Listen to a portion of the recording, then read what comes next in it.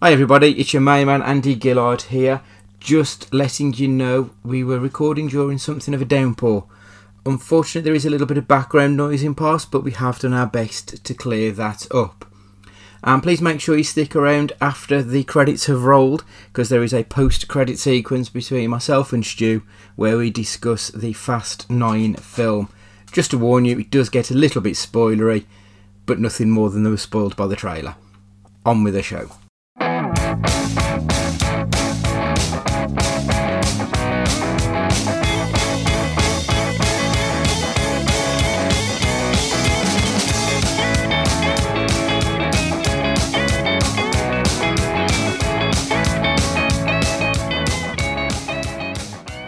Hello and welcome to Cage Fighting. It's your main man Andy Gillard here. Hope you're all keeping well right now. Hi everybody, Matt Guy here. Hope everybody is splendid as always. It really is coming home. One day to go. Hello everyone. So I think let's just jump straight into the news. There's a fair bit to be ploughing through once again.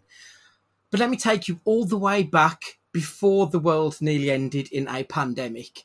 It was a much simpler time. It was February 2019. Steven Spielberg was not impressed that Netflix's Roma was Oscar nominated for Best Picture.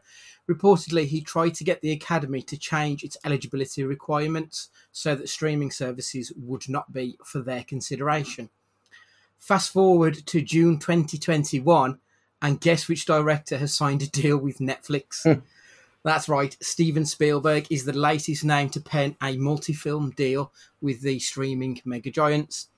This feels like something of a watershed moment.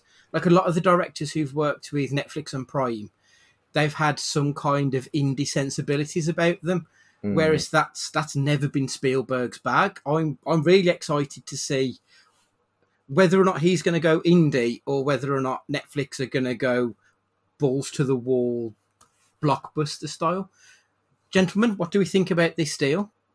It's the one that's going to tip everything.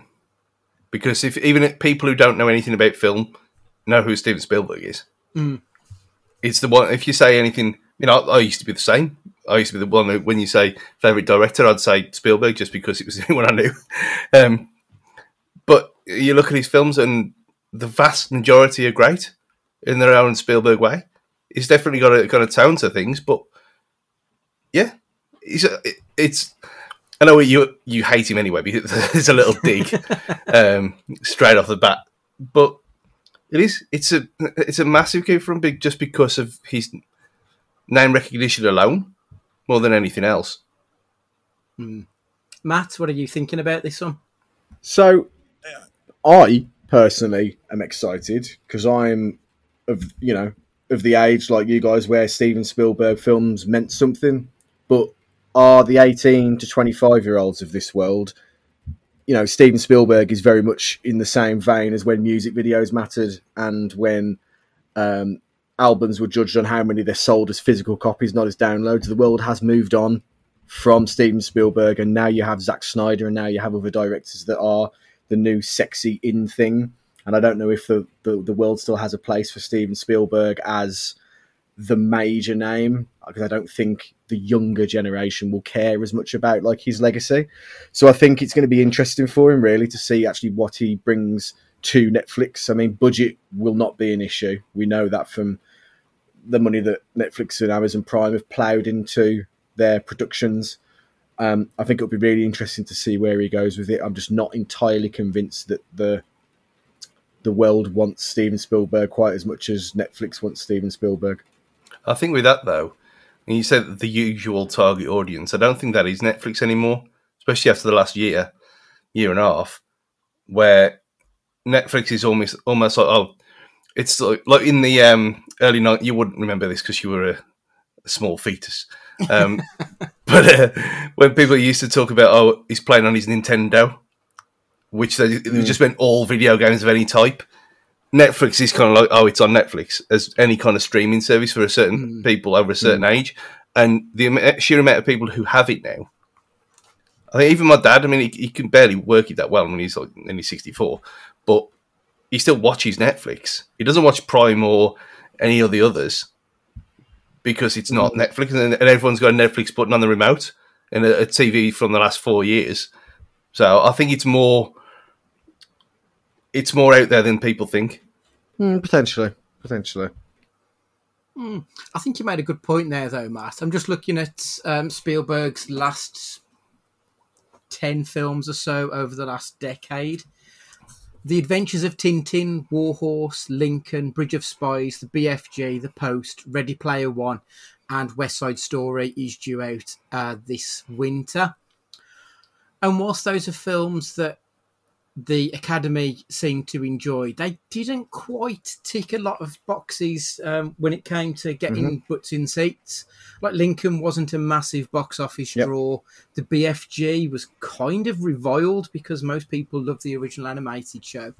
So I think it's a little bit of Netflix using Spielberg's cachet and Spielberg using Netflix's forward-thinking approach to the movie industry. And it's going to be beneficial for both, possibly. Yeah, I mean, I think it's mutually beneficial completely. And speaking of Netflix, we recently got our first show to come out of their deal with Millarworld. That would be Mark Millar's independent label, the creator of Kick-Ass. He did Jupiter's Legacy. He did the original comic book and then it was adapted to the small screen. But apparently it's already been canned, so it's going to be a one-season wonder. I've read very mixed reviews on this show. I was quite interested in seeing it, but having now read about it, I'm not sure I'm going to bother, to be honest. Have either of you two watched it yet? What is it? It is, basically, it is Invincible. It is that type of show where it's a world full of super-powered people. And it's to do with the old guard moving out and the younger guys were coming through. I've read the first 6 books, first comic books that came out, but I haven't picked up any other one since, so I don't really know a lot more about it after that. But that's always been my problem with Millar, is that, like I just said, it's a poor man's Invincible, and everything he does sort of feels like something else, like it's already being done. I've got it on my watch list, but the Euros is on. So if it wasn't if the Euros wasn't on every single day, then I would have watched it. It's like the season's over. There's so much time. These kind of things you kind of play through in a couple of nights, but I just ain't got round to it yet. I definitely will though, because I am interested in it. But now you remind me what it actually is. But I went on the old Netflix to the watch again area to see what I've actually watched for a feature coming up in a bit. And there's so many new things on there. And I was just clicking on add to list. But yeah, this is going to take a while. Matt, have you got round to Jupiter's Legacy? Is it something you're even interested in? Yeah, so I saw the trailer and I thought this looks interesting. But I remember TK telling me that he watched it and it was like Fredo in The Godfather. It betrayed him at the end. He said it was like a really terrible ending, I think it was. Oh, okay. He watched that and Invincible at the same time, around the same kind of time.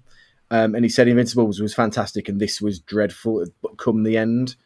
So I'm not sure I want to devote the time to it, to be honest. Yeah, it's been a bit off-putting.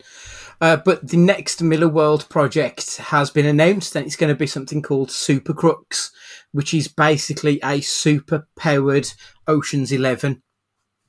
Which also, again, kind of goes to the point of this is the problem with Mark Millar's work. There's nothing massively original about it. But I did enjoy the comic book series. It was just a 4-part series.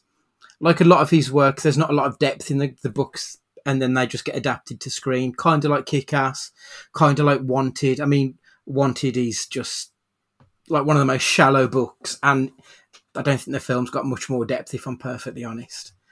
But I'll probably give that one a bit more of my time. Loki have finally unveiled the first non-straight character into the MCU. It's taken a long time, but they've finally gone ahead and actually put some representation. I mean, the fact that, when did it start, Stu? 2007, was it? The first? Iron Man, no. Iron Man 2009. Is it 9? I think that rings a bell.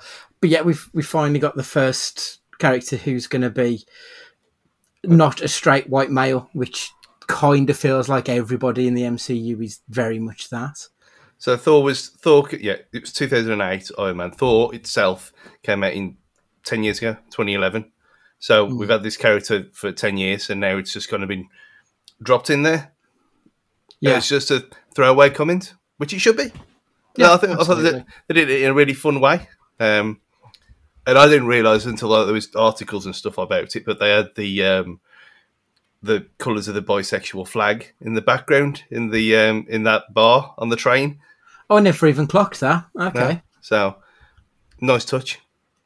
Matt, have you been watching Loki at all? No, I haven't. It's I've got to admit, it just doesn't really tickle my pickle, if I'm honest. Thor, the Thor films, easy for me to say, were always my least favourite of the MCU phases. I'd probably only watched them because they had Natalie Portman in to begin with, if I'm honest. So that world doesn't really entertain me because I think there's so many other mediums that do Norse mythology and that better than Marvel. So no, I just find it bizarre that it's only coming to fruition now in 2021. I mean, Bond has had a fucking gay characters before the MCU, and that's insane to think because you know how people seem to cling on to Bond when they say, "Oh well, you know, you can't have a black Bond if you can have a white Shaft," and all this kind of crap. These kind of people make those remarks. So for Bond to have openly gay characters before the MCU, I just find bizarre. You can't have a white Shaft though. Let's not be silly here. Yeah, there's no white human being alive who is that cool to be John Shaft. Neither of them either. No, that is true. Yeah. Have you seen the latest Shaft? Thinking about it, the one that was out, I think it was last year, with Samuel L. Jackson's version of Shaft's son. No, not yet. No, I haven't seen that.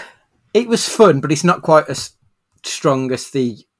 Then again, the others weren't that strong either. They were just dumb fun, but it's enjoyable nonsense. I think you'll enjoy it. Richard Roundtree Shaft is incredible, and amazingly still. When you watch him now, you think, "Oh, it's the whole blaxploitation thing," but it's actually really good. It really works. And I remember watching the Samuel L. Jackson version when it's still same bloodline, ain't, but I remember going to the cinema to watch that, and I think we were the only white people in there. But again, very good. I enjoyed it. Matt, what are your thoughts on Shaft and the whole family tree? Well, the only Shaft I've seen in recent memory that relates to this is bloody Lex the Impaler. Thanks to Stu. For those listening to this whilst at work, don't Google it.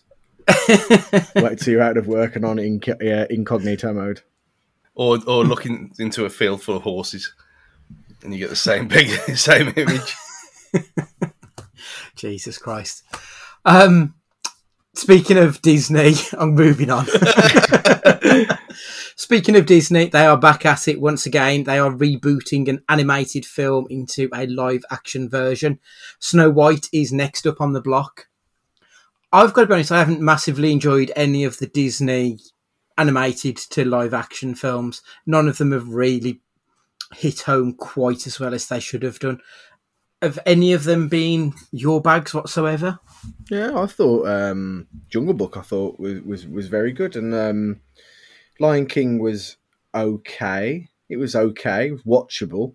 I know Cruella is in a direct adaptation of 101 Dalmatians, but it's that universe, and that was absolutely excellent. So, yeah, I'm all for it. I think Snow White, if it was done in, I think they'd have to do it though in a, how could I describe it? Now, I almost think it needs to be like a modern day, adaptation of it, not the fantasy world side of it. I don't know. I just get. The Tale of Snow White. The Tale of Snow White is ridden now in woke 2021 in all sorts of like issues, isn't it? So let's have a different approach to it. I'd be all up for that. Stu, any of the remakes been your cup of tea? I've only seen the Beauty and the Beast one. I like that. I like that though, but I like Beauty and the Beast.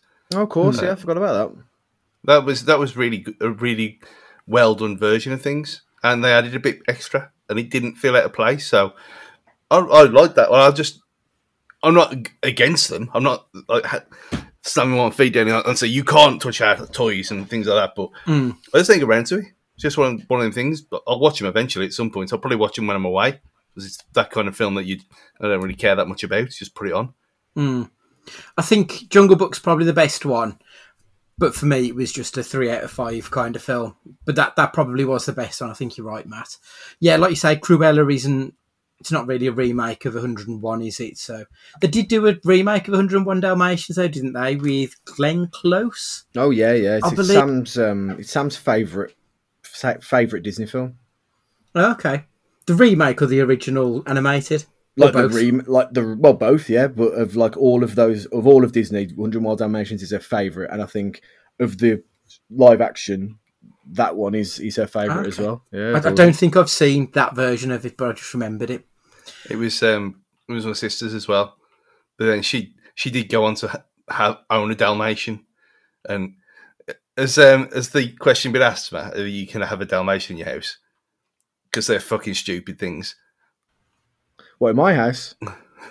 They're just, yeah. If Sam likes that film so much, I thought she might have popped the question. So Sam is allegedly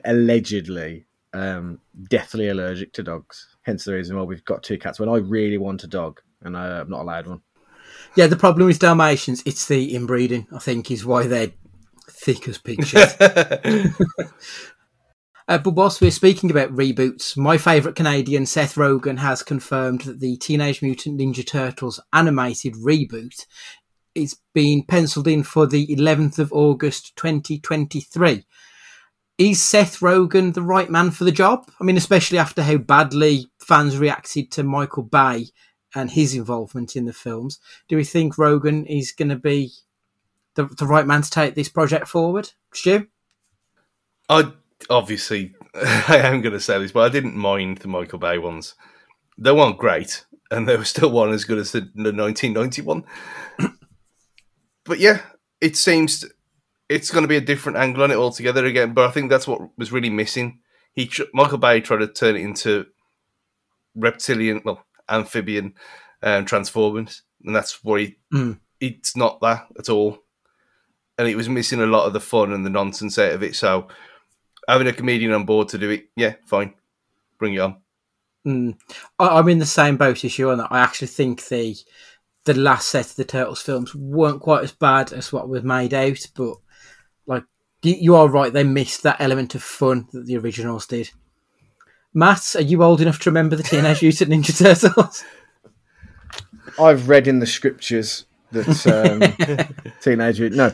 I mean, I never really watched it, and I never really watch it now, and I haven't watched the Michael Bay ones. But my understanding, or my fear with Seth Rogen doing it would be, take this in the nicest way possible. This is a kids' show and a kids' thing, and from the critical response that I understand, they need to take it back to being like a kids' show again and make it a bit more fun and not quite as like Stu said, like, I don't know. My understanding is it was more kind of explosion-y and not quite as kid-friendly, the Michael Bay ones. Yeah.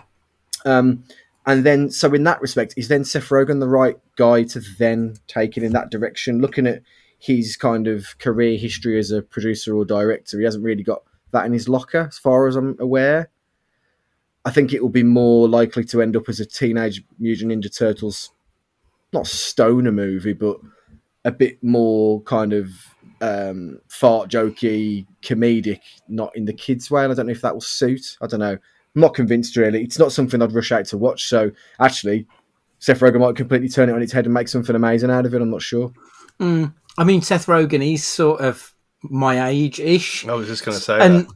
Obviously, me being such a huge fan, if he's of a similar age, then I think he might understand it a little bit more than Michael Bay, who's another 10, 15 years older than us and just understands explosions. Like, so I'm optimistic about Seth Rogen doing it, but I am a big fan of his anyway.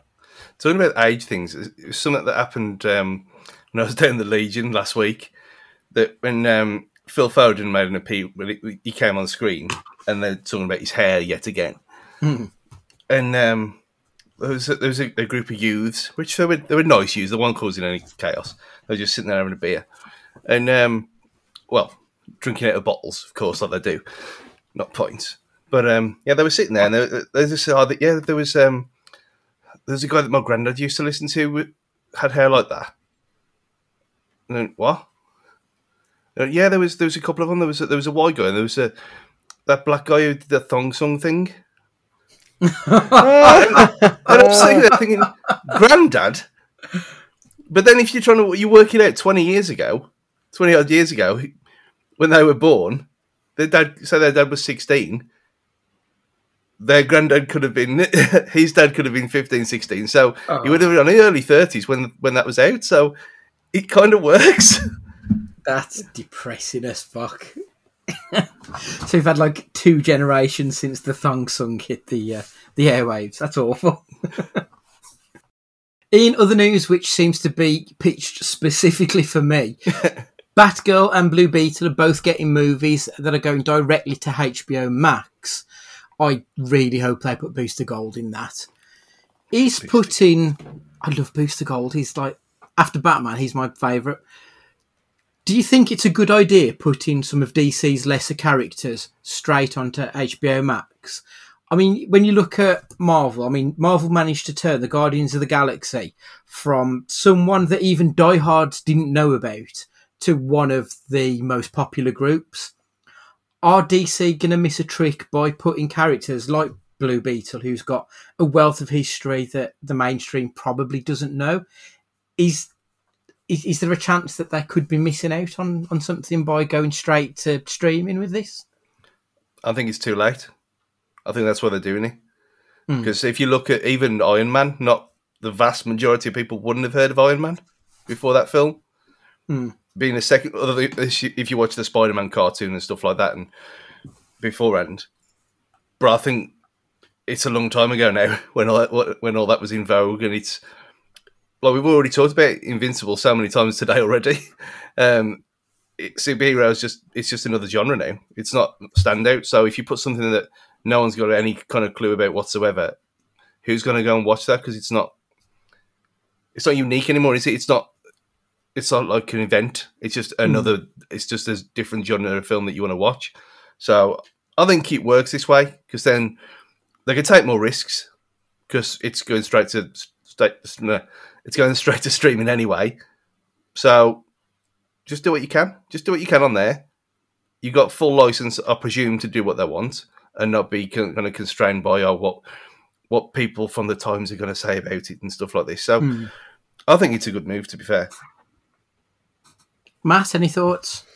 Yeah, I do think it's a good move, but I think it's a good move for HBO Max. I don't think it's a good move for fans of the comic book genre or in that respect. Now, the reason I say that is you'd argue on face value that, well, none of these superheroes are going to get the exposure on a paid platform, and people aren't going to pay for it to watch those superheroes. And I'm talking about casuals here, like me, for example, to the superhero genre, that don't know their, was it 60-Second Man? Was that right? The other day? From, you know what I mean? Our Man. Our Man. That was it. You know what I mean? So you'd think on face value, well, they're never going to get the exposure, so they're never going to become mainstream. But people like me, for example, will already have HBO Max for all its other content anyway. They're not going to get any more subscribers by having these shows on their platform from Casual Joe. But what they will get are hardcore Henrys like yourself that will get HBO Max because of these niche. So they're doubling up. Basically. There's enough content on their platforms for average Joe, but by now having it on that platform, they'll get extra people subscribing to have that niche content. It's genius, really. Yeah, well, you're kind of proof in the pudding with that, because would you have paid to play Yakuza Kiwami? Never. If it wasn't free? No, exactly not. Or Need for Speed Payback, as I'm playing now. Like, I would like. Do you know what I mean? But by having Game Pass, I will play it.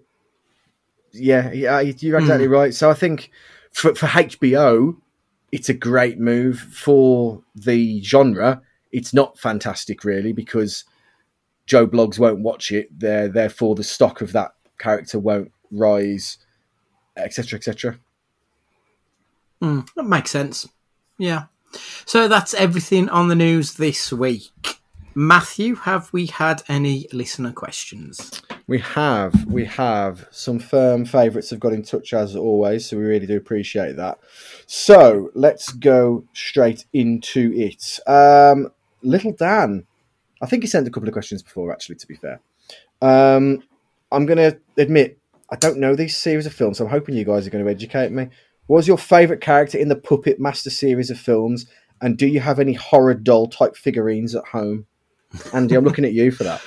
I haven't got any horror dolls, no. I've got like some Funko Pops of horror characters. Like I've got a Chucky, but that's probably about it. Puppet Master, I haven't seen for a long, long time.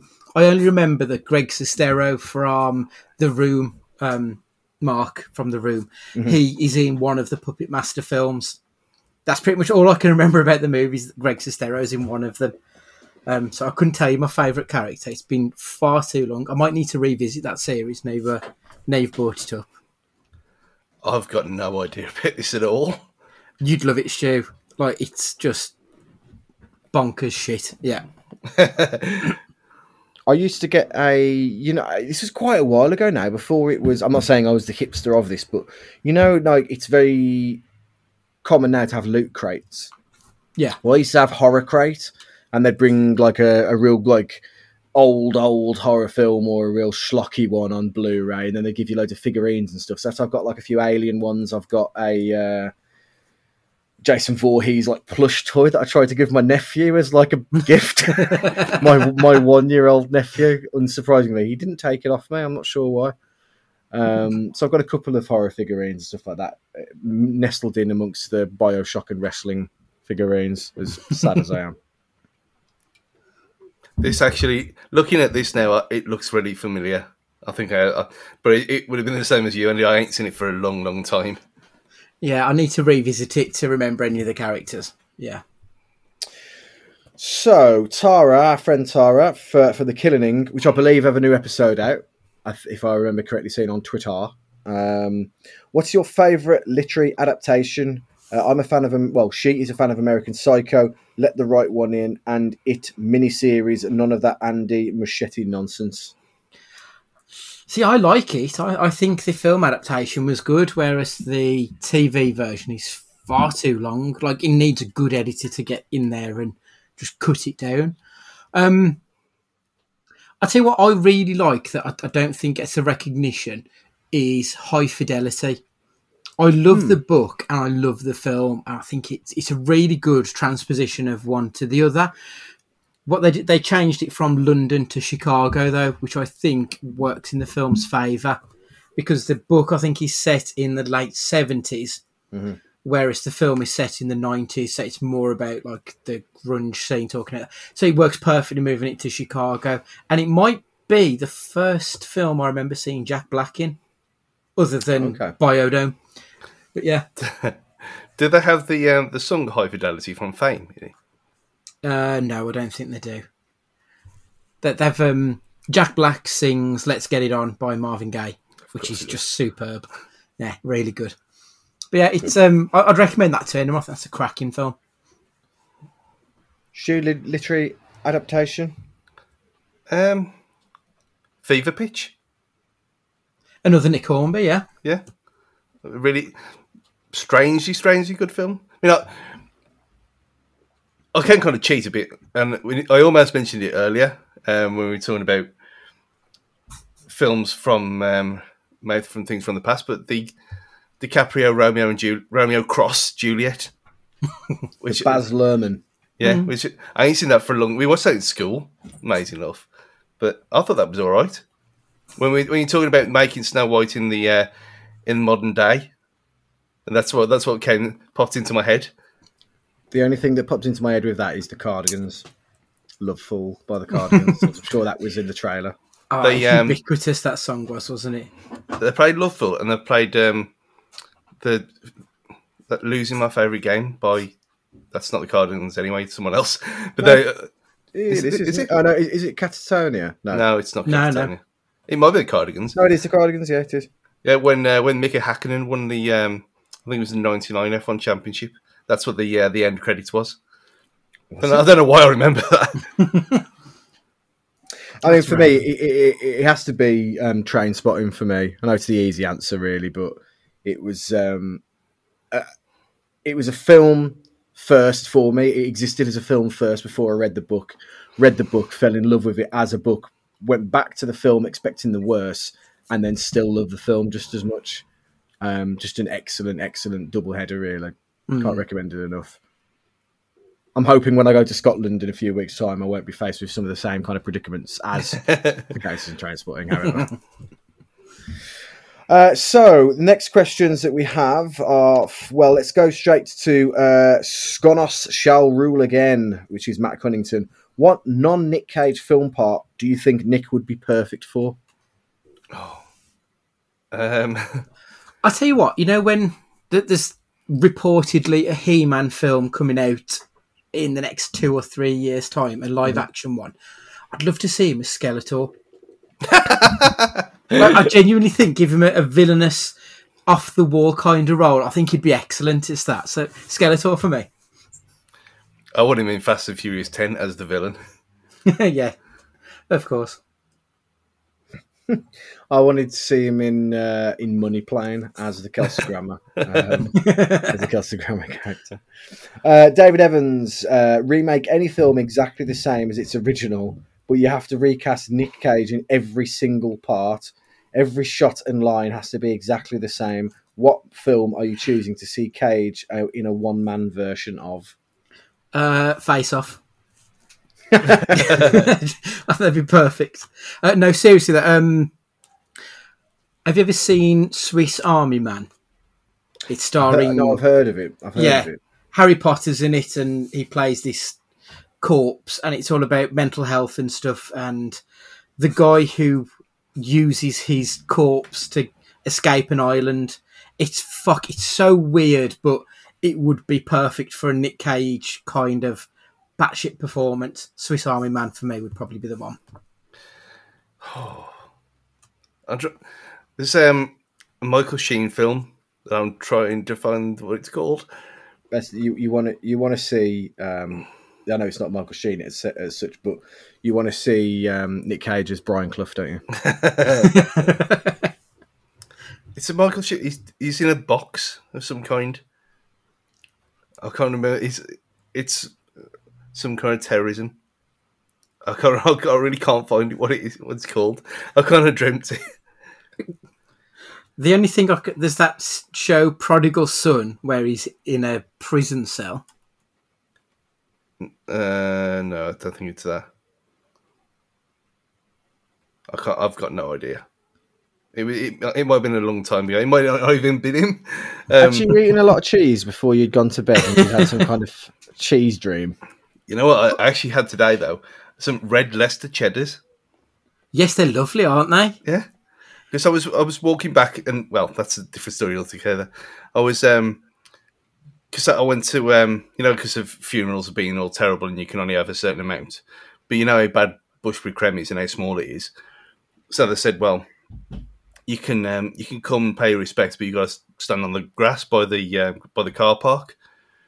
And I was at work, so I thought, okay, I'll just pop over there. I was still in shorts, obviously, shorts and a waterproof jacket. So I thought, well, can't be able to, I can't go in anyway. So I was standing there.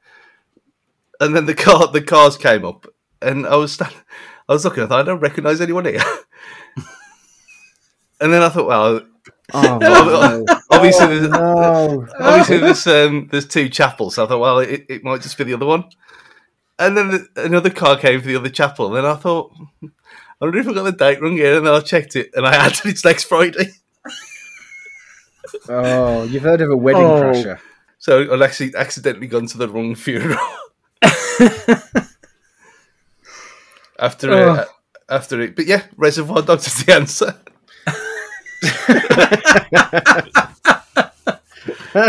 Oh, Jesus. That's funny.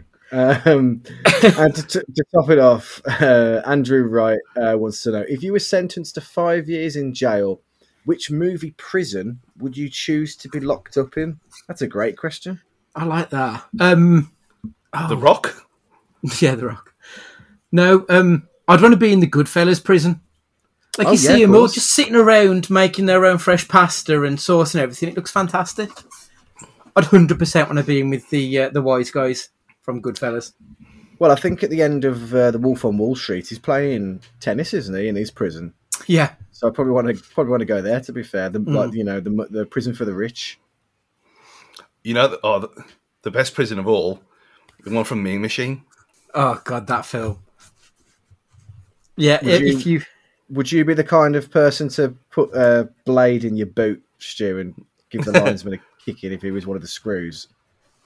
Well, you got to let them know you're there. There we go. Well, thank you very much for your questions, guys. Only a few this week to go through. As always, get your questions in and we will answer them to the best of our ability. And if not, Stu will come to your funeral, perhaps. Lovely. Thank you very much for that. So for Hot Take Corner this week, the hot take I want your opinions on. Can a horror be set in space, or does that automatically make it a sci-fi movie? Matt? Yes, horror can be set in space. Now, I was thinking about this. It may by default make it a sci-fi horror. I'm fine with that. But it doesn't stop it from being a horror. Now, in the last few years, or not the last few years, but the in thing is to suggest that horror requires maybe a monster or a supernatural being or something to make it a horror. But horror has and always will be a style. A horror is a genre, not, it doesn't have to have a monster involved with it. So for it to go into space, it doesn't, by going into space doesn't automatically mean because it hasn't got a dinosaur in it or it hasn't got, a ghost in it or something like that. It's any less of a horror. It just needs to have horror elements like Alien, for example. It's a horror film. Yes, it has got a monster. I'm contradicting myself massively here, but it doesn't automatically turn it into a sci-fi. It doesn't take it away from being any less scary or chilling or giving you the fear of God and making you want to shit yourself any less just because it's in space. I don't understand the logic behind that. No, I completely agree. I think the argument that they were trying to make is that you can only be scared when you recognise the setting, and because you've never been into space, you obviously don't recognise the setting, but you don't know fear. But if the acting is good enough, you understand the fear because you are seeing it. So yeah, I've never been to Cape Fear, or I've never been. Do you know what I mean? Like, I've never been to a mental asylum, or I've never been. Do you know what I mean? I've never been to the majority of horror film settings. That doesn't make it any less relatable or believable. I've probably got as much of a chance of me going to space than I have to me now going to camp, unless I all of a sudden have a vocation to becoming like a volunteer abroad teaching English as a missionary or something. Do you know what I mean? So I don't see why they're any less relatable, to be honest. No. Stu, what are your thoughts? Yeah, pretty much the same. I mean, not just going off Alien being the obvious one. I mean, to take it to put, I presume that you ain't played it, Andy. Dead Space. Yes, I have. It's fucking terrifying. Exactly. Case in point. And that's more of the setting. Not the fact that it's in space. It could just be it could be anywhere. It could be in a warehouse. It could be anywhere, but it's a terrifying game. It just happens to be in space. Just because you've got a style doesn't mean it has to be set in a certain place, does it? So it's like The Abyss. The Abyss is underwater. Obviously, that does being underwater mean that what's that? Is it an aquatic film? No, it's sci-fi. It's people trying to be overly clever about things again. That's all that is. Yeah, I think horror is a theme. It is not a genre, I think, to be perfectly honest. It would be like saying a rom-com isn't a thing. It's either a romance film or it's a comedy film. It can't be both. Whereas it obviously can. What about a rom-com in space? What does that become then? Does it become sci-fi? Probably. I can't even think of one that's existed. There's bound to be one out there, surely. I think Chris Pratt's been in a film that automatically makes it a rom-com in space. So we'll move on to the non-film question, and that is mine this week. I want you gentlemen to tell me about a genre of music which unexpectedly brings you joy or really gets you going. Matt? I mean, unexpectedly, I suppose you could expect it from me, really, but it's so niche as a genre. There's loads of other artists out there you think I'd be more into than this. So groove metal, it's called. So basically, you've got heavy metal, you've got all its offshoots, then you've got its offshoots like nu metal and death metal and black metal. But then you go even further, scratch the surface even more, and you have things like groove metal. And what groove metal is essentially a slightly slower tempo, but it's a lot of syncopated beats. So instead of it being the strong beats are the loudest, it's the strong beats are the weakest, and everything's off rhythm and off beat. I'm not saying it's ska, or I'm not saying it's anything like that, or reggae, but it's just funkier. So you had I think one of the first groove metal albums that was really known was kind of Pantera's Vulgar Display of Power, but then you have stuff like in modern day bands like Devil Driver who sound terrifying, and they did feature on Scrubs, funnily enough. But yeah, groove metal for me, it just has this. I can't describe it because it's not funky like disco. It's not going to make you happy, and your nan's not going to dance to it. But it's just got something about it. It's got a rhythm that you could almost dance to in a cool way. But it's heavy fucking metal, and it's people screaming at each other. It gets the juices flowing. I don't know why. That sounds fascinating, to be perfectly honest. I've never even heard of it, but you'd have to send me a list of some bands to check out because I'm quite intrigued by that one. Stu, what gets your motorboat running? Motorboat, crikey. You've got to fully expect me to say Steps or some bollocks like that, are you? But of course, yeah. I'm going to go back to the little-known fact that other than my early buying of Catatonia, Mulder and Scully, which was my first ever CD, and Oasis and things like that, one of my first albums ever was the very best of Shaka Demus and Pliers. And you put a bit of Shaka Demus and Pliers on in the summer when it's really hot, with a cider outside and a barbecue, and say that you can't enjoy yourself with that on. You try it next time. You're not going to be able to not smile. I've got full fucking images of Stu bogling now. Oh dearie, mate. What was your first CD or piece of music that you purchased for yourself? Okay, the first piece of music that I purchased with my own, it'd been pocket money way back when, was it called the Addams Family Rap? Or it was basically the MC Hammer's song that was the soundtrack to Addams Family Values, was the first thing I bought. Yeah, I've still got it somewhere as well. Well, if you go in the first thing you bought on the same day, it was definitely Maybe and Jive Bunny Mechanics. Fucking Jive Bunny. Oh Lord. What's yours, Matt? So the first cassette I ever bought myself, so it was the first single I ever bought myself, was Rock DJ by Robbie Williams. Ooh. Yeah, fantastic choice. And then the first album I bought myself was Chocolate Starfish by Limp Bizkit, because it was on the Mission Impossible 2 soundtrack, I think it was. Yes. The first album I remember buying with my own money was probably the Beatles' Help. There's got to have been something before that, surely, but I remember that's the first one I can remember buying myself from Woolworths in Dudley. But yeah, that's the first album I can remember getting with my own cash. Well, they were when they were first digitised, though, so they were all re-released. Is that why you would have bought it then? It was like the first release of it, because they've remastered them several times since, done them in mono and stereo and all the other different versions of it as well. but it was the first release of it. Yeah. I don't want to get off on. I don't want to get off on too much of a tangent here. You know, I'm aware that our listeners like to use this as a commute tool. However, do you remember how fucking expensive DVDs were originally? Oh, I remember at paying least £20. Yeah, I remember paying, I'm talking £70 or £80 for the Alien quadrilogy. Yeah.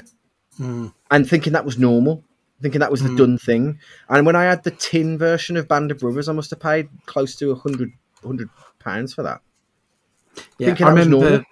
I remember getting the vanilla DVD of The Running Man. So it was literally, you had the film and maybe a trailer on there. And it was like £25 just for a bog standard one. People don't know how good they've got it now. Yeah. They really don't. Well, you say that, but yeah, I've got that Alien quadrilogy one, the green one, the one with the speckles. But it was the same with the Planet of the Apes 5-film box set was about £70 as well. But you look at it now, the new 4K remaster of Lord of the Rings trilogy is £80 on 4K Blu-ray. £80. So things ain't really changed that much. It's just that it's only going to be extreme mentalists who buy it now, not just normal people. True. You own it, don't you, Stu? No, it's only my PS5 plays 4K Blu-ray anyway, and unless I'm going to get a bigger telly than that, then there's no point really. You got a 4K Blu-rays at home, Stu? You got any? No. Oh, I was going to say I might have to. Now I've got the Series X in that telly. I might have to try something else. Yeah, I think I might scale eBay and just see if, like, something like if transport. Well, no, that won't work. So it'll be silly. I might wait for Avatar 2 or something like that. That you know full well it's like a native transfer rather than an upscale, just to see the complete difference. Well, I need to banish the demon that was my first Blu-ray. Because for bizarre reasons, I thought, I'll try fucking Alpha Popper as my first Blu-ray. And I was like, when I finished watching it, I was like, yeah, great movie, but I don't know why I use this as my first Blu-ray to try and test it out. So when I had Deep Blue Sea was my first DVD. I think that was possibly mine. It came in a box set. And it was Deep Blue Sea, Three Kings, and The Matrix in a trio. Yeah, and I also had Clockwork Orange. Those are the first 4 DVDs I had when I had it for Christmas. So you never had the joys of the original DVD cases where it was the plastic on the side? Oh, no, they came in that. It was the plastic that wrapped around with cardboard. Yeah. It would clip in underneath it. Absolutely atrocious. Back in 1999 for you. The answer to the musical the non-film musical question for me. I love songs about teen angst. I don't know why. I'm 38 years old. But you put My Chemical Romance, I'm Not Okay, I Promise, and I am there giving it socks. I'm telling you now, the Black Parade album in 20 years' time will go down in history as an absolute classic. And I want to be there when it happens. It is a good album, to be fair. But I do remember, because I used to avidly read NME, because look at me, of course I fucking did.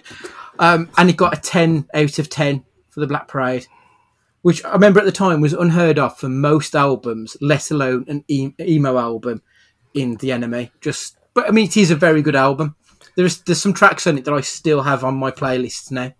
Does Good For You class as teen angst? Well, this is where the whole conversation started. It very much does. It's a song about lost love and that sort of first relationship. So yeah, Olivia Rodrigo, Good For You, is a 100% banger. And I guarantee when that comes on in the Planet, Matt is going to be giving it socks. Fucking Tom Kearney, one of my oldest and closest friends, someone I respect incredibly highly. Today, 14:53. I can't stop listening to Good For You by Olivia Rodrigo, and I make no apologies for this. Good man. Andy's been harping on about this, is what he's put. And then he just put, just reminds me of Prime Planet days with Paramore playing and the thought of Hayley Williams. Yeah, it is. I mean, I've sent you that link. to the listeners, there's a mashup on YouTube of Good For You and Misery Business, and it does sync together quite well. I played it in the car today, and she told me to turn it off because it was messing with her mind. It's great. I love it. It's if you grew up with Avril, well, you say grew up with Avril Lavigne. She grew up with herself. She's exactly the same. God. But you can't not love it, really. It is good fun. It is. Right, so onto the film questions this week. What have you been watching, Stu? Well, other than Euro 2020 and 21, there's two main things that I've watched since the last adjournment, and one was, we'll talk later, of Fast and Furious 9 and its incredibleness, or not so much. It depends which way you come at it. But more importantly, A Quiet Place Part 2. Just fucking outstanding film.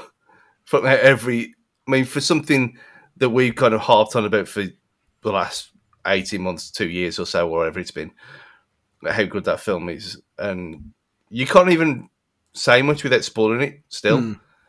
But it's just a work of art. It just is. There's no bad part about it, either of them. And the second one is even better than the first, which hardly ever happens, other than Terminator 2. Yeah, absolutely. Matt, what have you been watching? So, as I mentioned earlier, I watched Cruella only a couple of days ago now. Full disclosure, I got a copy of it for the wife. Had no intention of watching it and enjoying it, but like the dutiful husband I am, I sat down and it's an absolute blast. Honestly, it was just sensational. It was everything that you wanted. You know what? It really felt like it was just so fresh and so. I can't describe it, just how good it was. It was just really excellently done. It was funny. Both of the lead females in it were sensational. Stylistically, it was brilliant. And you would think when you talk about the fashion world, that turns off a lot of people in general. If you a story about the fashion world, because why would you give a shit about that? But they make it enjoyable. They make it entertaining. They don't mention at all about. I don't know how they make her such a hero, knowing what Cruella is in 101 Dalmatians, and they even like play off on that with like the Dalmatians and the animal cruelty and all that kind of stuff in the film. I just think it was brilliant, and I think everyone should go out and try and watch it. It was really great. On the flip side of something completely evil, I watched the Netflix documentary, The Son of Sam. I can't remember what the actual full title of it is, but it's basically the story of the Son of Sam killings in New York. But it's from the eyes of one of the journalists who was kind of got obsessed with the case after the fact. He believed that there was a second killer that led on to there being a cult that was involved, and it wasn't just David Berkowitz, who I believe was the Son of Sam. And it's really nicely put together. It's narrated by it's not narrated by the journalist, because he's unfortunately passed away now. But I think it's in memoirs, and his book was basically narrated. It was just really, really excellent. I think Netflix really do have the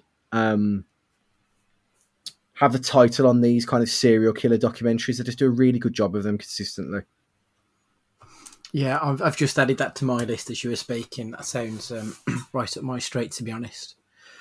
So for myself, obviously with the cinemas back open, I've gone a little bit crazy. I've seen 4 films in the last 2 weeks at the cinema. Fast and Furious, as Stu said, we'll be discussing in a little bit. I got to see Scott Pilgrim on the big screen for its 10th anniversary. I watched a film called In the Earth, which is a really unusual, folksy horror movie with some of the absolute best use of sound and sound editing I've seen in any film ever. It's very, very Ben Wheatley, and if you don't like Ben Wheatley's film, you probably won't like this, but if you do, I would recommend it to anyone. It's eerie, it's unsettling, it's disturbing. I winced and laughed and cried. It was just, I really enjoyed it. But as I say, Ben Wheatley he's not the kind of director that I would say to everybody to go and check out, just because he's a little bit difficult to read at times. And I also watched A Quiet Place Part 2. As Stu said, it is absolutely outstanding. Like within the first 5 minutes of the film, I nearly shit myself.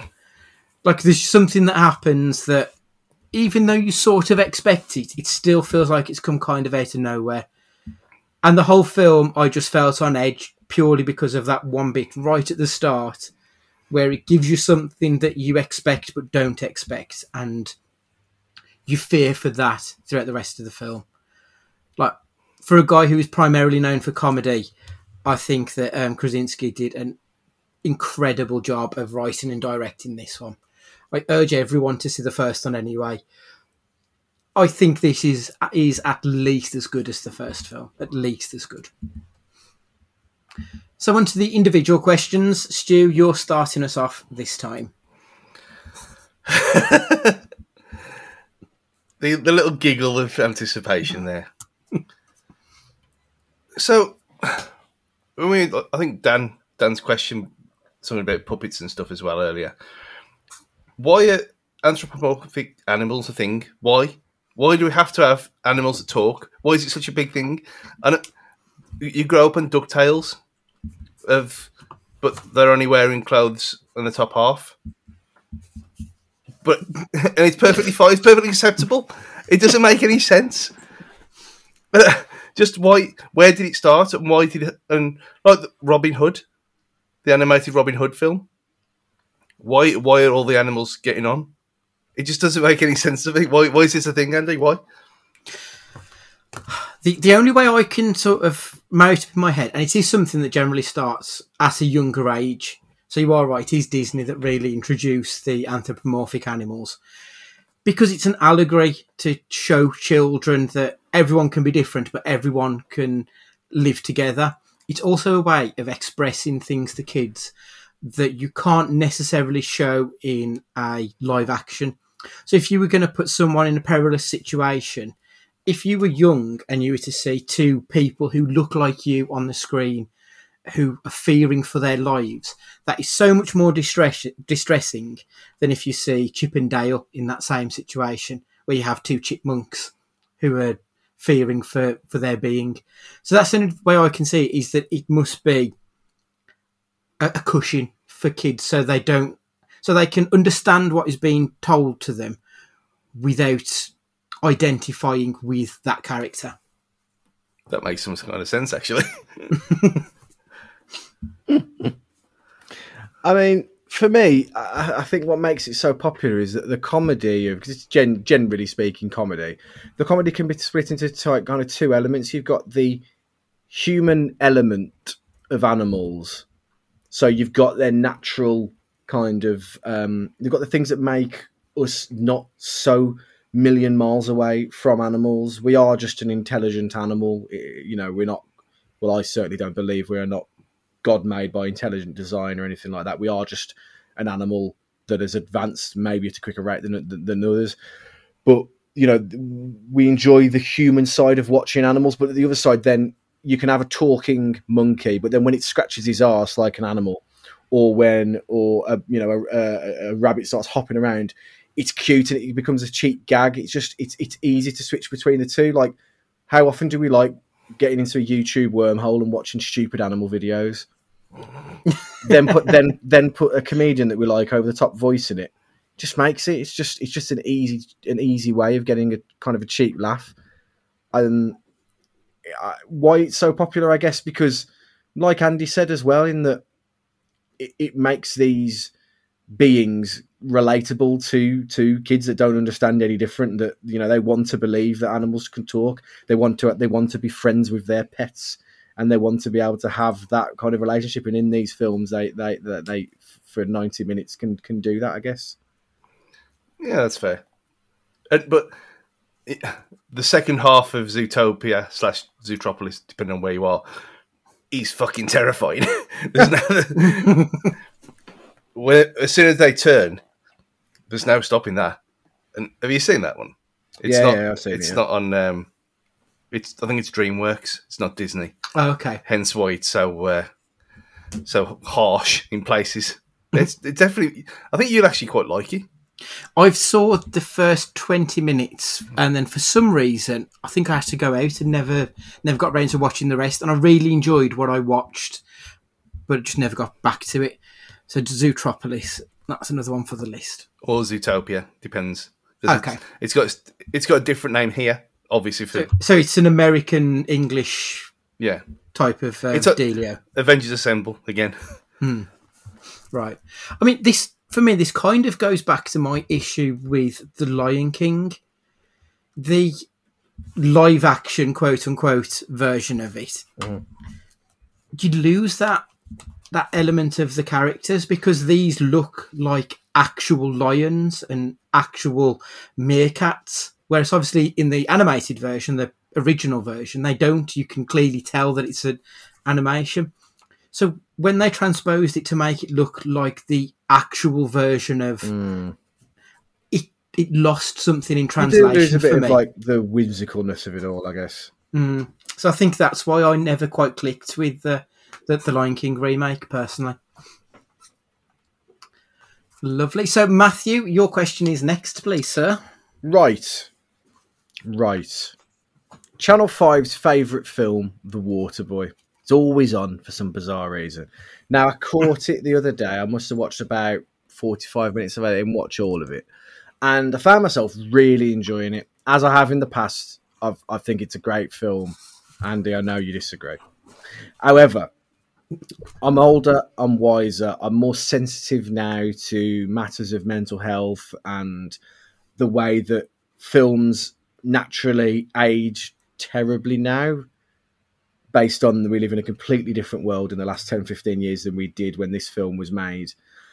Is The Waterboy fun, guilt-free viewing, or is it actually towing the line too far on exploiting mental health and the trials and tribulations of somebody clearly with mental disorder or mental difficulties like Adam Sandler's character? I think because he wins out in the end, obviously. Yep. There's your payoff. So, would it be made now? No. Absolutely no chance. Because for that exact reason that it's so close to the let's take the piss out of the handicapped people kind of thing that I don't think it'd get a like, R rating or something like that, and obviously then wouldn't be made. But I think it's the same with all these things. You take it from when it was made, you take what its actual overall message is, more so than the taking the piss out of someone who's obviously not all there. So I think they get away with it. I think it works. Again, it's been a long time since I saw it, and last time I watched it, it's one of the few films of his that I actually do enjoy. But yeah, I think that they probably do just about get away with it. Andy? It certainly takes it right up to the line. They made a film. They made almost the same film, but it's not a comedy, when they did The Blind Side with Sandra Bullock, where it was a mentally challenged character who was in college football and yada yada, similar to this. If you watch it through the lens of a film from the late 90s, it's harmless fun and fine, great. But I watched it last night because I hadn't watched it for at least a decade, at least. And I'm watching it and I'm not laughing quite like I would have done before because, as you say, I've changed. I've become a person who's probably a little bit more attuned to people with mental health issues. And it just felt like it was crossing that line. Like the stuff with his mom is basically abusive to him and has been his whole life, making him out to be a bad human being because that's the devil. Anything he did was the devil. And that's just abuse. And that's obviously not how people would have thought back in 1998. But that's where we are now. Yeah, you're absolutely right. But what leads me to come on my second part of the question really would be, as I think we've all said in one way or another on this podcast, nothing is off limits when it comes to comedy either. So by that token, does it change the view on it? Because, nothing is off limits. Comedy is there to exploit every opportunity it can. That is the nature of comedy. I think for me, like what Stu said, the fact that everybody gets their comeuppance that deserves it in The Waterboy, oddly, it's quite wholesome in that way, I guess. Everybody gets the ending that they deserve in that film, pretty much. And for that reason, I think it escapes being exploitative for that measure. The Waterboy himself, he's very articulate when he's talking about things that he knows about, and when he is being quote unquote clever, it's funny. But I did find it a bit uncomfortable watching it in parts. Yeah, I think Stu hit the nail on the head when he said that it's the positive payoff. So you're not just laughing at him, you're rooting along with him. Oh, yeah. And I think that's why it's, even though it's not aged brilliantly and there are elements that there are issues with, it's not as bad as probably Little Nicky and some of these other absolute dog shit films from the same sort of period. And you are right, like, comedy should be to take the piss out of anything, as long as the context is there to justify what you're saying. It should never be punching down. And I did feel there were parts of it where it was very close, at least, to punching down. That's fair. I think that's fair. But at the same time, if you want to punch down, go for it. But at least accept what you're doing. Oh yeah, like you have to accept the ramifications that if you're going to take the piss out of disabled people, you're going to get flack for it. You've got to be able to stand up and take it and defend what you've done. Yeah, but that's absolutely not what this does, which is why I said what I said. That's why I think it works. It is better than I was expecting it to be, but only marginally. I did laugh at one scene, though. So the scene which I'd sent you the picture from with Lawrence Taylor in there, and he gets Bobby Boucher to give a talk to all the kids, and then Lawrence Taylor turns around and says, "And just remember, kids, don't do crack." I really laughed at that, because when Lawrence Taylor did WrestleMania 11, the reason he did that is because he spent all his money doing crack. So, like, he had a proper horrible crack habit. Like, he's even admitted to it. I'm not just casting aspersions against him, but... And I also like the fact that it has got 2 WrestleMania headliners in there. I don't think there's any other film that's got 2 men who've headlined WrestleMania. You got Big Show at the start as well. Yeah, it's Captain Insano. Yeah. Fast 8? Did it? Oh, fuck, of course. Hobbs and Shaw. Yeah. Because Roman Reigns and The Rock are both in it. Yeah. Yeah, that would be the one. I just thought about this. I remember it being quite a massive deal at the time. But can you imagine if an animated show introduced Timmy now? Oh, God. Yeah. I remember it at the time, like, it was a bit questionable, but yeah. I mean, in fairness to South Park, they've always been able to justify their jokes. They've always been punching up. They would use Timmy to take the piss out of other people. The joke was never on him. Yeah, like with Jimmy and the special camp as well. They've got everyone there. Yeah. But again, it's South Park. It works. It works perfectly. Yeah. Very good point. So on to my question. So I've already said I went to go and see Scott Pilgrim the other week as it was back in the cinemas celebrating its 10th anniversary. So I want to know what you would like to see back in the cinemas that will be celebrating its 20th anniversary in the next 12 months. Stu, kick us off. The one that I came to straight away was Gladiator, because I never saw it in the cinema. I don't know why. Maybe because of its length, and I'm scared of length at the time. Perhaps. I don't know. It was one of them I completely missed out on, and I watched it on DVD years later when it was released, and I watched it at home, and I straight away regretted seeing it properly, and I never have. So for that reason, it was there. I mean, I looked down the list that you sent earlier that's on Wikipedia, and there's things like Exit Wounds, which I did watch in the cinema. And that was one where me and Goldie went to watch that, and we were the only people in there paying attention to the film. There was a couple a few rows in front, paying very much Hancock attention to each other. Let's just put it that way. And you look at the rest. You got Snatch and Evolution, which was another one. God, I haven't seen that for years. I remember enjoying that. Yeah, it's still really good. But I didn't watch them at the time. I don't remember watching them at the time. I watched them at home. So for that reason, them I missed out on. So that's why I'd watch them at the cinema again. Good choices. Matt, what about you? I want to see Shrek in 4DX. When he's in the wrestling ring, when he goes to Never Land or wherever it is that he goes, and the end, I want to be thrown around in the chair and have like the popcorn smell wafting through and all that kind of stuff. I'd like to see American Psycho as well. Good choice. I had a real hard time reading the book, going back to the literary adaptation. I read it on the when I was on the way to, and kind of when I was bumming around in New York, and I really struggled to read it. It was a difficult read for me. I don't know why. And I'd like to see a triple header starting with Unbreakable. So doing that Now trilogy as a triple header, but yeah, Unbreakable. It's not many moments you get that pop anymore. Sorry for the like wrestling term there, but at the end of Split, when you had Bruce Willis, and I hadn't even clicked that this was even like a sequel.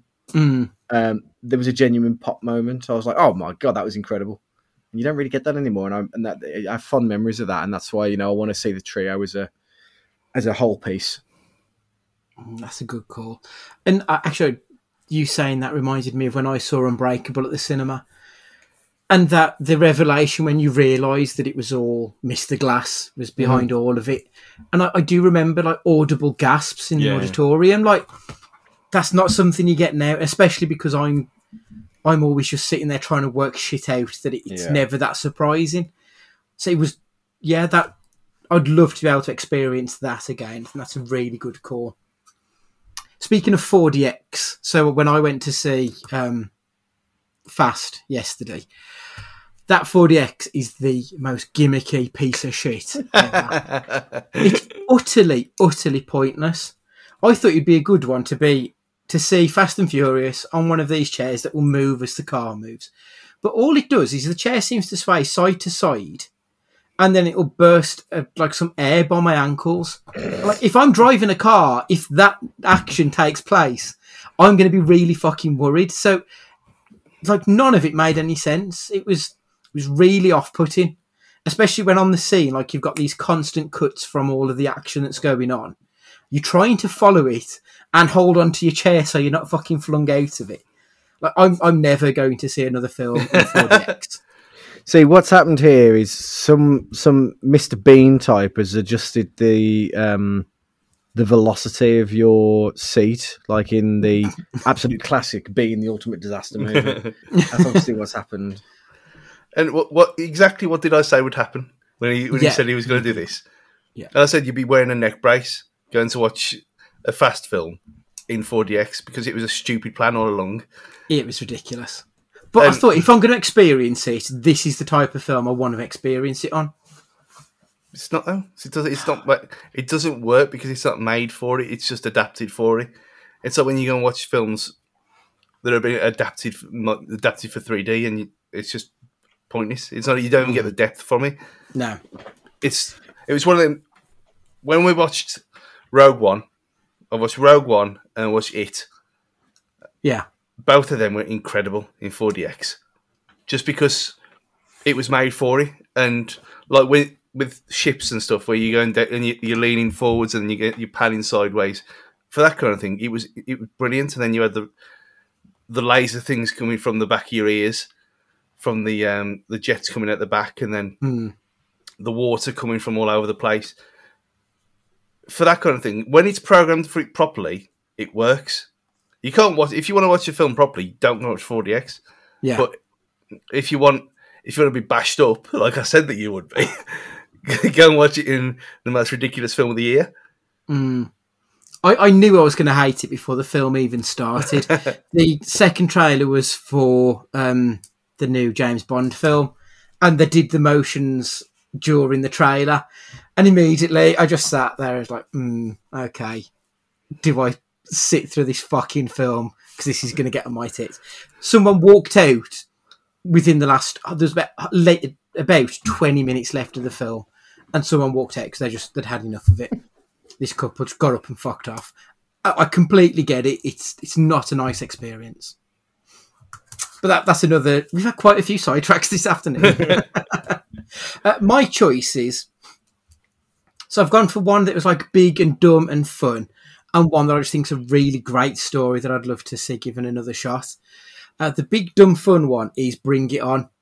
Like, I think that'd be excellent on the biggest size screen you could get with all this cheerleading bollocks that's going on. I think that'd be a really, really good fun movie to watch on a big screen again.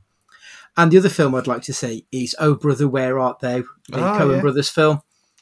I love that movie. I didn't see it at the cinema at the time, but I'd love to see it because I remember it's got this sort of this grainy, sepia-tinged filter to it.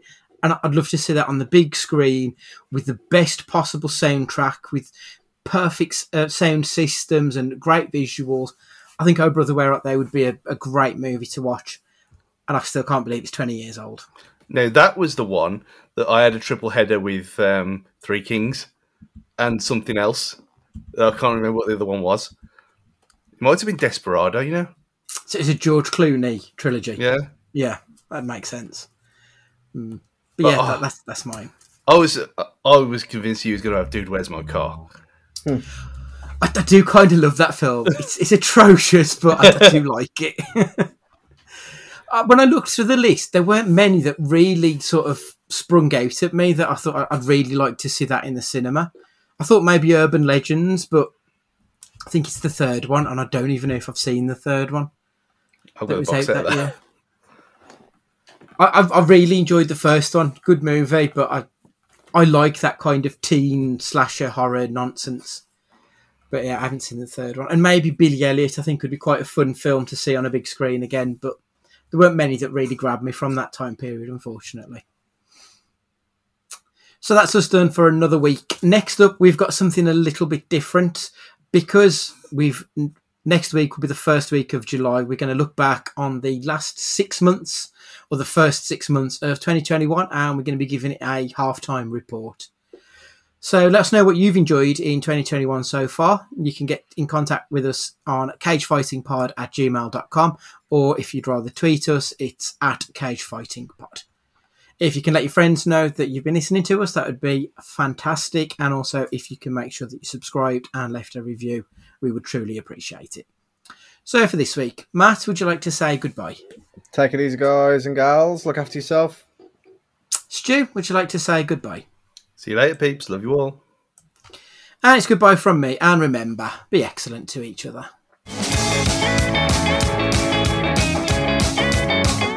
So welcome back. It's me and Stu here. Matt obviously doesn't want to talk about Fast and Furious ever, and he hasn't seen this one. So, Stu, what were your initial thoughts? Did you enjoy it? Did you not? Good, bad, indifferent? I think I went through every single emotion in the space of the 2.5 hours of whatever it was. So I think this absolutely justifies my hesitance of watching any trailer ever. Yeah, I completely get what you're saying there, totally. Because I came out afterwards and I just had a thought. I thought, well, there was not really much of a film here. It was and I'm kind of guessing that the best parts were in the trailer, and I watched the trailer, and yeah, it was just ruined, the whole film. Yeah, I was looking forward to it, and I how much I love these films, even though they're kind of stupid. They're always good fun, and I never really felt that this was that fun at the end of it. Personally, I think it sorely lacks The Rock. Like, he's been the best thing about the second half of this series, And him not being there really hampered the movie. It was all pinned on Vin Diesel, who I do not know how he's an actor Or a singer. or a singer. Like there was one scene where he was talking to Little B, his son Brian, who calls a fucking kid Brian in these days. He's talking to him, and he's got a smile on his face, and his eyes are closed. And I'm like, you're supposed to be looking at him, but you've just got so much fucking meat on your head that you can't open your eyes. He couldn't emote. Like, he was awful in this movie, Vin Diesel was. Really, like, dog shit bad. I thought he was actually in better shape in this than he was in 8, in a weird way. But then he said then he is that the trade-off, that he spent all that time working out and not looking like he's got a dad bod or whatever. But, yeah, I mean, as soon as it started and they're telling him to get in the box, and I thought, oh, Jesus Christ. I mean, I don't know why she was, well, we know why she is in it, because she has to be in it, because it's the family. But this film could have been about 4 of them. Yeah, quite easily. Them two could have easily just stayed away. If it had been, okay, just leave them, but then you would have been on the same thing as Hobbs and Shaw and calling it Fast and Furious Presents, because without Vin Diesel, you can't have Fast and Furious, can you? On its own. Yeah. But I thought them two did nothing of any real note, other than the whole brother thing was just shit. It really pissed me off. Yeah. Because it felt so shoehorned in, didn't it? Like there was no reason for it. It served no purpose. Because we've gone 20 years, and not once has either of them mentioned having having a brother. And you think, okay, it's obviously someone's come up with this idea and they've kind of retrofitted everything back. Yeah. And because I did wonder, I thought, well, why are they playing this old Universal thing for? And then it came up in 1980, wherever it was. And I thought the look of the younger versions did okay. I thought they were all right. Yeah, the kid who was Vin Diesel, as a 20-year-old or whatever he was supposed to be, looked and sounded like a young Vin Diesel. Yeah, I was quite impressed with him, and that's how bad this film was. I was impressed that someone looked like someone else. And probably acted better as them than the actual person involved. Definitely. And it's always nice to see Michael Rooker in anything at all, as well. Yeah, definitely. What did you think of John Cena? Is that John Cena? Is it his hair? Is that what's different, or is it because his face looks different as well? It's like he looks old. He looks like he's aged a shitload since he's left the wrestling. It looks like his face has been stretched downwards. He's got like a bit of a hangdog look to him now, hasn't he? Yeah, it's weird. But like at no point throughout the film did I think he's not going to end up being a good guy at the end of this. It really spoiled it, because like you could tell the face turn was going to happen at some point in the movie. So when it did, it just felt kind of nothing. I'd have been happier if he just stayed a villain throughout the movie. It was just like a rehash of 8. It was. Where it's almost scene for scene. He gets free. So when Dom gets free with the submarine, and then comes rushing in to save the day, as Jacob gets free, then goes away, then comes back to save the day. So we can beat for beat. It's exactly the same film.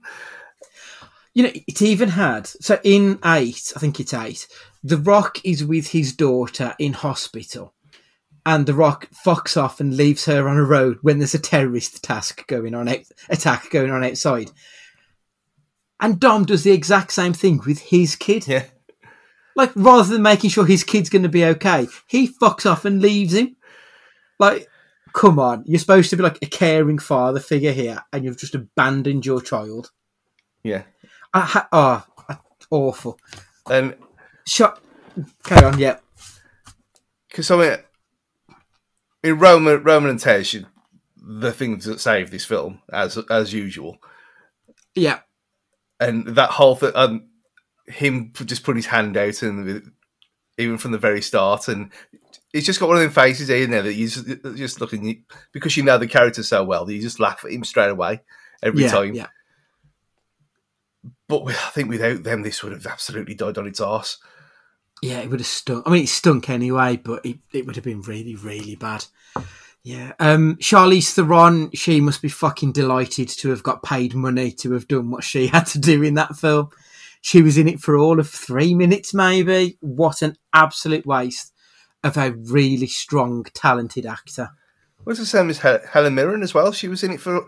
I know she got to finally drive a car, which is what she asked for in that Jonathan Ross interview years ago. Yeah, that's the only reason she came back, isn't it? That was... But there were funny moments in it like that. But yeah, Charlize Theron was in a box, in a David Blaine box with some lights around it. I don't know what they were doing. Yeah. Other than for a bit of framing. But the guy who looks like a shit Daniel Bruhl. He did, yeah. And when they were talking all them Star Wars references, what's this about? I know obviously we got Han. The payoff. Yeah, we'll come on to Han anyway, but it's all a bit, well, are you kind of mentioning this because of the Solo film and the casting that could have happened for that? Or it was just there was just too much weirdness in it. It didn't fit, it felt like a cash grab, which is what it. But then at the same time, because when you go straight into the action from they get on the plane, oh yeah, Dom's on board as well, so it's all going to be great and everything. And then you get to the absolute madness of Roman suddenly being a super soldier and managing to kill everyone. Which that was the highlight of the film. I thought was when they got to the plane crash and everything was going on. I quite enjoyed the fight sequences around that part of it. That's probably the best bit for it, I felt, personally. Yeah, because you got all the... which, weirdly enough, after watching the Forza Horizon 5 trailers, where they are in Mexico, in dune buggies, jumping over things and going through water, which is pretty much like this scene was, although it wasn't Mexico, but probably was filmed there. A lot of that, having not seen any of the trailers, I was just transfixed with it as usual because the action sequences are always stunning, and then they blow the bridge up.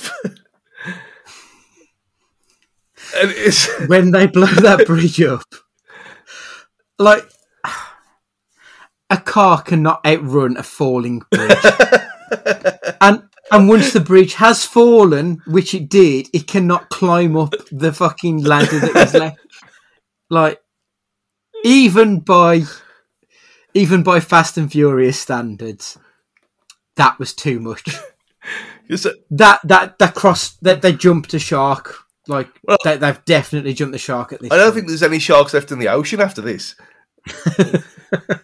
Because you have cars climbing up up half bridges that have turned into ladders that are on the side of cliffs. Then you have the slingshot maneuver. Which I didn't. Again, I'm lost for words because I don't even. I mean, at the bridge thing, I laughed at, but the slingshot, I was just sitting there, just aghast at what have I just seen? Because you wouldn't see this. I know we talked about Need for Speed games before, and like Matt's playing Payback now, and even in games, this would be stupid. But it's just gone beyond now. And I thought, well, if they've done this in the first 25 minutes, then what's the rest of the next 2 hours going to bring? Well, space. Yeah. Like, that's literally where they have to go to make it that much more. They had to go to space. Yeah. And they somehow took, was it a fucking Pontiac? Yeah. Was the car that they took into space and crashed into the ISS.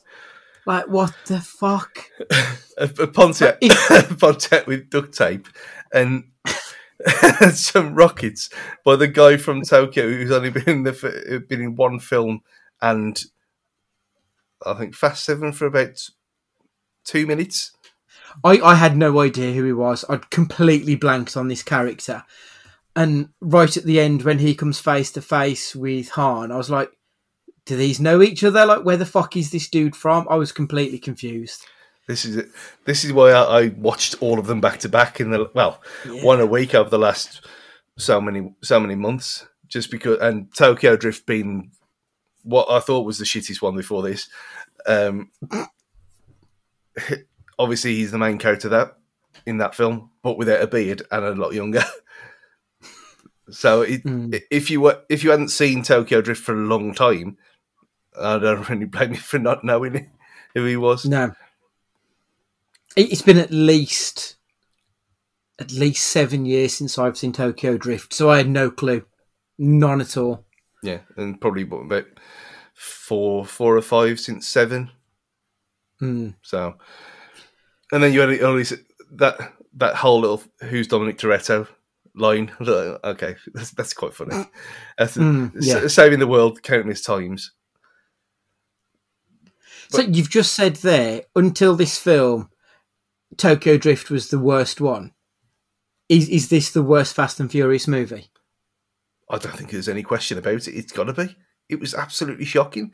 It was, but I think even worse than 2, because it just doesn't make any sense. I don't know. It doesn't make any sense. None of it makes any sense. Magnet. We'll get onto the magnets later.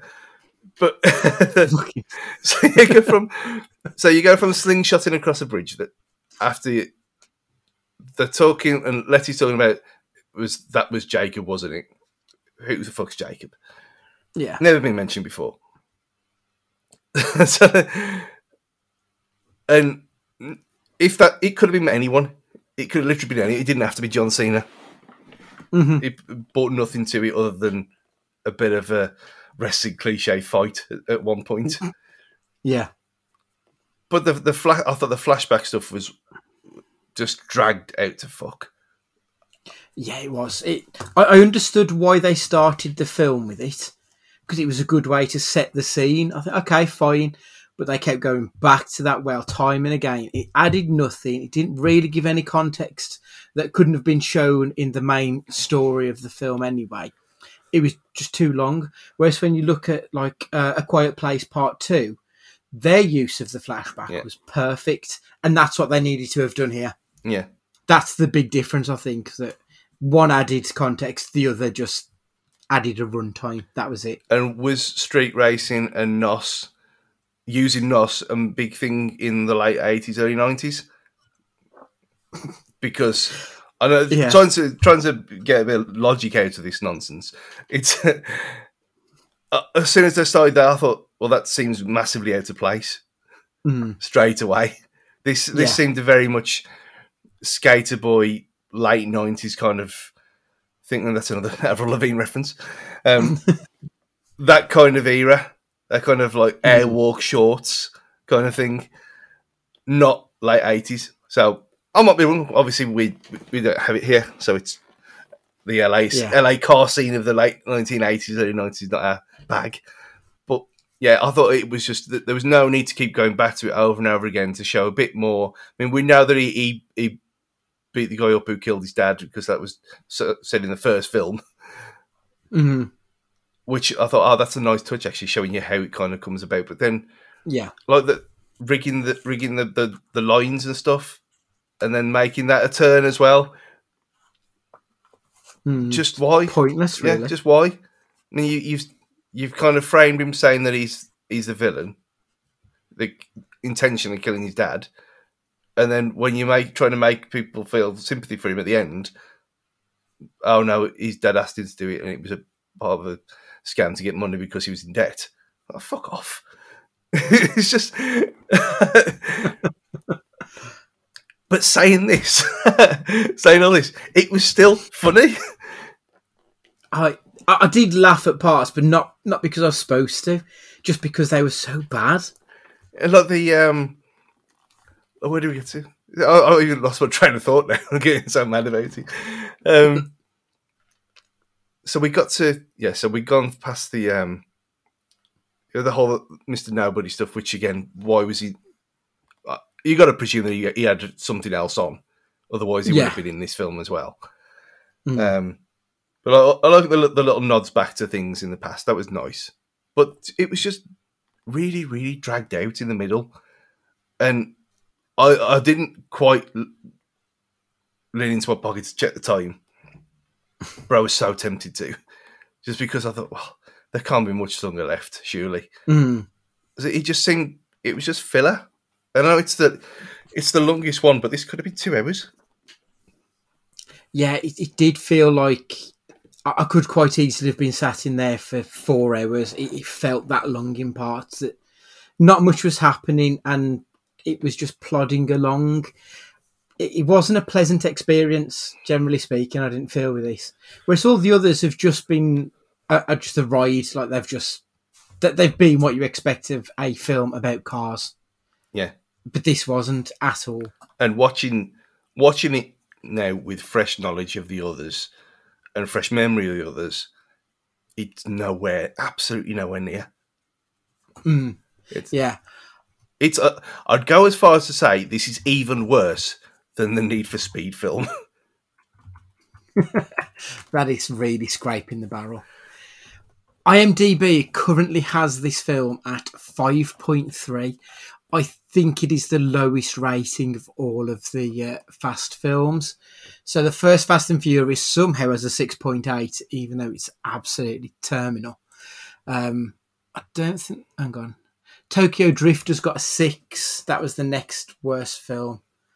Tokyo Drift at 6. So it does appear that most people agree with you that it probably is the worst one of the bunch. Yeah, well, it's even because Mark's seen it tonight, and he's texted me. It's the first Fast and Furious I haven't even enjoyed. It just wasn't good. There's always at least something that you can pass as believable, but nothing in this one. Story was crap. Trailer showed literally everything in the action sequences.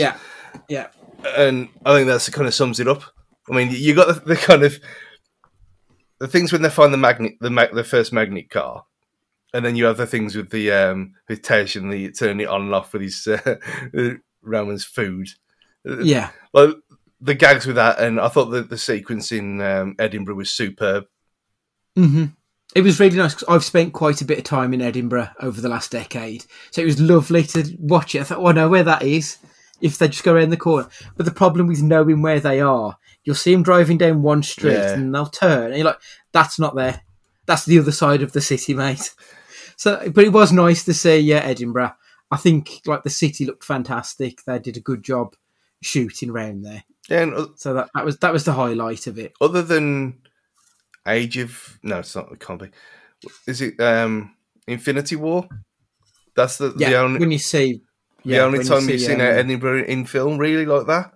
And Hawkeye, wasn't it, when we find Hawkeye again? Yeah. Yeah, obviously before my cousin lives in Edinburgh, so... And I've never been there, because she went there and then, well, this happened, so... I've never had a chance to visit her, but... Yeah, I thought the whole Edinburgh sequence was superb. I thought she was really good as well. I can't really think of her name. Having weird, different braided hair this time. Oh, Natalie Emmanuel. Yeah. I can't remember her character name. I've already forgotten it. Missandra from Game of Thrones. Yeah, because she seemed a bit kind of shoehorned into the last one, where as after being saved, whereas in this one she did seem actually part of the team. That was one good point about it. But yeah, when you go from Edinburgh and all the stuff with the van, and I thought that, like I said, them set pieces were really good. But then the whole them two in Tokyo, like, why? That was stupid. I mean, that brings us on really to Han. Why bring him back from the dead? Like, what purpose did he serve in that film that couldn't have just been served by the girl he was looking after? She was the important part of it. She didn't really need anybody looking after her. His return, it made no sense. It was pointless. It added nothing good to the film. Yeah, and it now kind of ruins 7 and 8. Because... Yeah, it does, yeah. They'd already retrofitted his death anyway to get the stay thing. But now, well, I don't know, because would he have been in on it as well then? I suppose maybe that's... Because now you're turning it around and saying... Possibly. Oh, was he... No, because he'd gone rogue. but had he gone rogue undercover? So they've tied themselves up in so many knots now because they were obviously, when he said the art of illusion or whatever bollocks he came out with, he looked like he'd killed him. So I don't know. It just seemed completely. It almost seemed like, okay, this is the last one. Han's not actually dead. Here you go. Nice happy ending for everyone. I didn't obviously not seen anything, any promotionals, even though he's on the poster, so it wasn't even a secret. Yeah. When you're doing something like that, why put him on the poster? For fuck's sake. He was like midway in the trailer. If you saw the trailer, you knew he was back.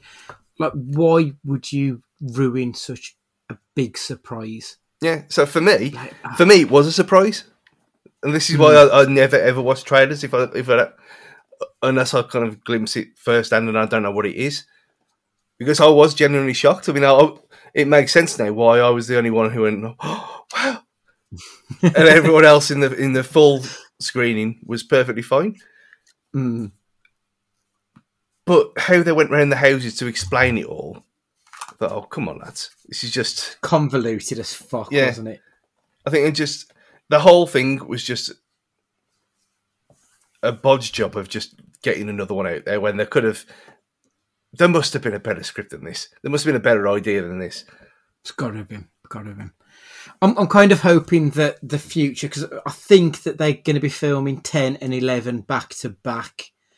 I'm kind of hoping that the future is going to be bringing Hobbs and Shaw back into it and just ending the storyline now. It's gone on so long and it's gone so ridiculous. I just feel that I want an end point to this whole charade now. And I think they need to by bringing back The Rock and the Staith. And I think we got the stinger at the end, the mid-credit scene with Statham meeting up with Hahn, didn't he? So I'm kind of hoping that that's where they're going to be going in the future. Anything that you would like to see in the future? I think them meeting up at the end, it kind of gives it what I said earlier about he must have been in on it. Because it didn't look like, oh shit, you're alive kind of look. You know, beating someone to a pulp in a bag like that was, again, superb. I love Statham. So good. But that's something that they could quite easily just... I know they are making 2 more, but do that and then leave it as it is and just carry on with Hobbs and Shaw for years on end. I'd be more than happy with that, to be honest. Yeah, because that was an exceptional film for what no one expected at all. But it's just gone... I mean, from rope swings, from bridges, to then electromagnets that can pulse outwards as well as inwards, which magnets can't do. Because as soon as I thought, they're not going to turn it the other way. And they did. Of course they did. Yeah. Yeah, of course. So, didn't make any sense there. And then the space stuff. When it's almost like, where do you go from Moonraker with Bond? As soon as you got Roger Moore in space, fight your Jaws. Well, there you go. That's it. That's it. It's game over. What can you possibly do now? Obviously, yeah. There's no topping it. Is that it's as far as you can go? Because even that bit where he throws the that silly tank on wheels lorry thing into the plane, and I thought, she's gone, and then it's a drone, and she's still alive. Yeah. You think, oh god, so she's back in another film now. She's going to have to earn her money in the next one. I imagine she'll be the big bad in the future, and that'll be the end of the saga. Yeah. Here's hoping, anyway. But yeah, but even after slating it for God knows how long, I still really enjoyed it. I don't think I did, if I'm being perfectly honest. I came out feeling a little bit let down. But I don't know, I just wanted a bit more. I wanted something. It wasn't fun enough to be that stupid. Like, if you're going to be dumb, you need to be fun. Yeah. And it wasn't that. It just lacked that bit of fun for me. Yeah, that's completely fair. I think the test now is in 6-8 months' time or whatever it is. I've got them all. on Blu-ray, I ain't gonna buy this day one. No way. No. I'll get it probably. You'll get it on eBay for a $5 maybe, just to complete the set, and watch it before the next one. But I ain't spending hard. I ain't spending full price on this because it does deserve it. It's not warranted. And no. you look at the last 7 is the best one.